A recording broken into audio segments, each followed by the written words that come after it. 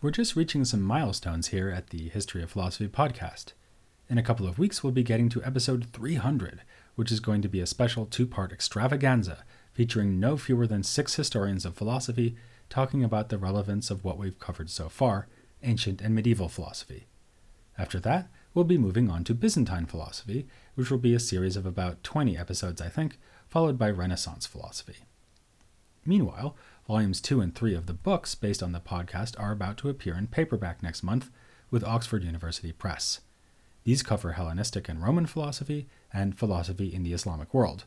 Available wherever good books are sold, which, thanks to the internet, now means pretty much everywhere, but do support your local bookstore, if you have one.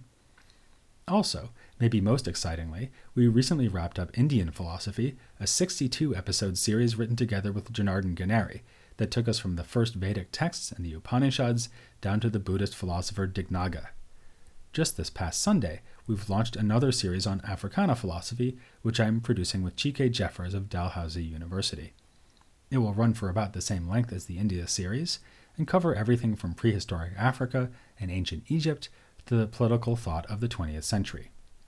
All these episodes will be available on the website at historyofphilosophy.net. If you've been missing out on the Indian philosophy series and wonder where to find it, or want to jump in now that we have moved on to Africana philosophy, you should know that both series are released on a separate podcast feed from this one. The feed is called History of Indian and Africana Philosophy, and you can just search for it online or find the link on the podcast website. The Africana episodes will be released in alternating weeks with the Byzantine and then the Renaissance episodes, just as we've been alternating between medieval and India for a couple of years.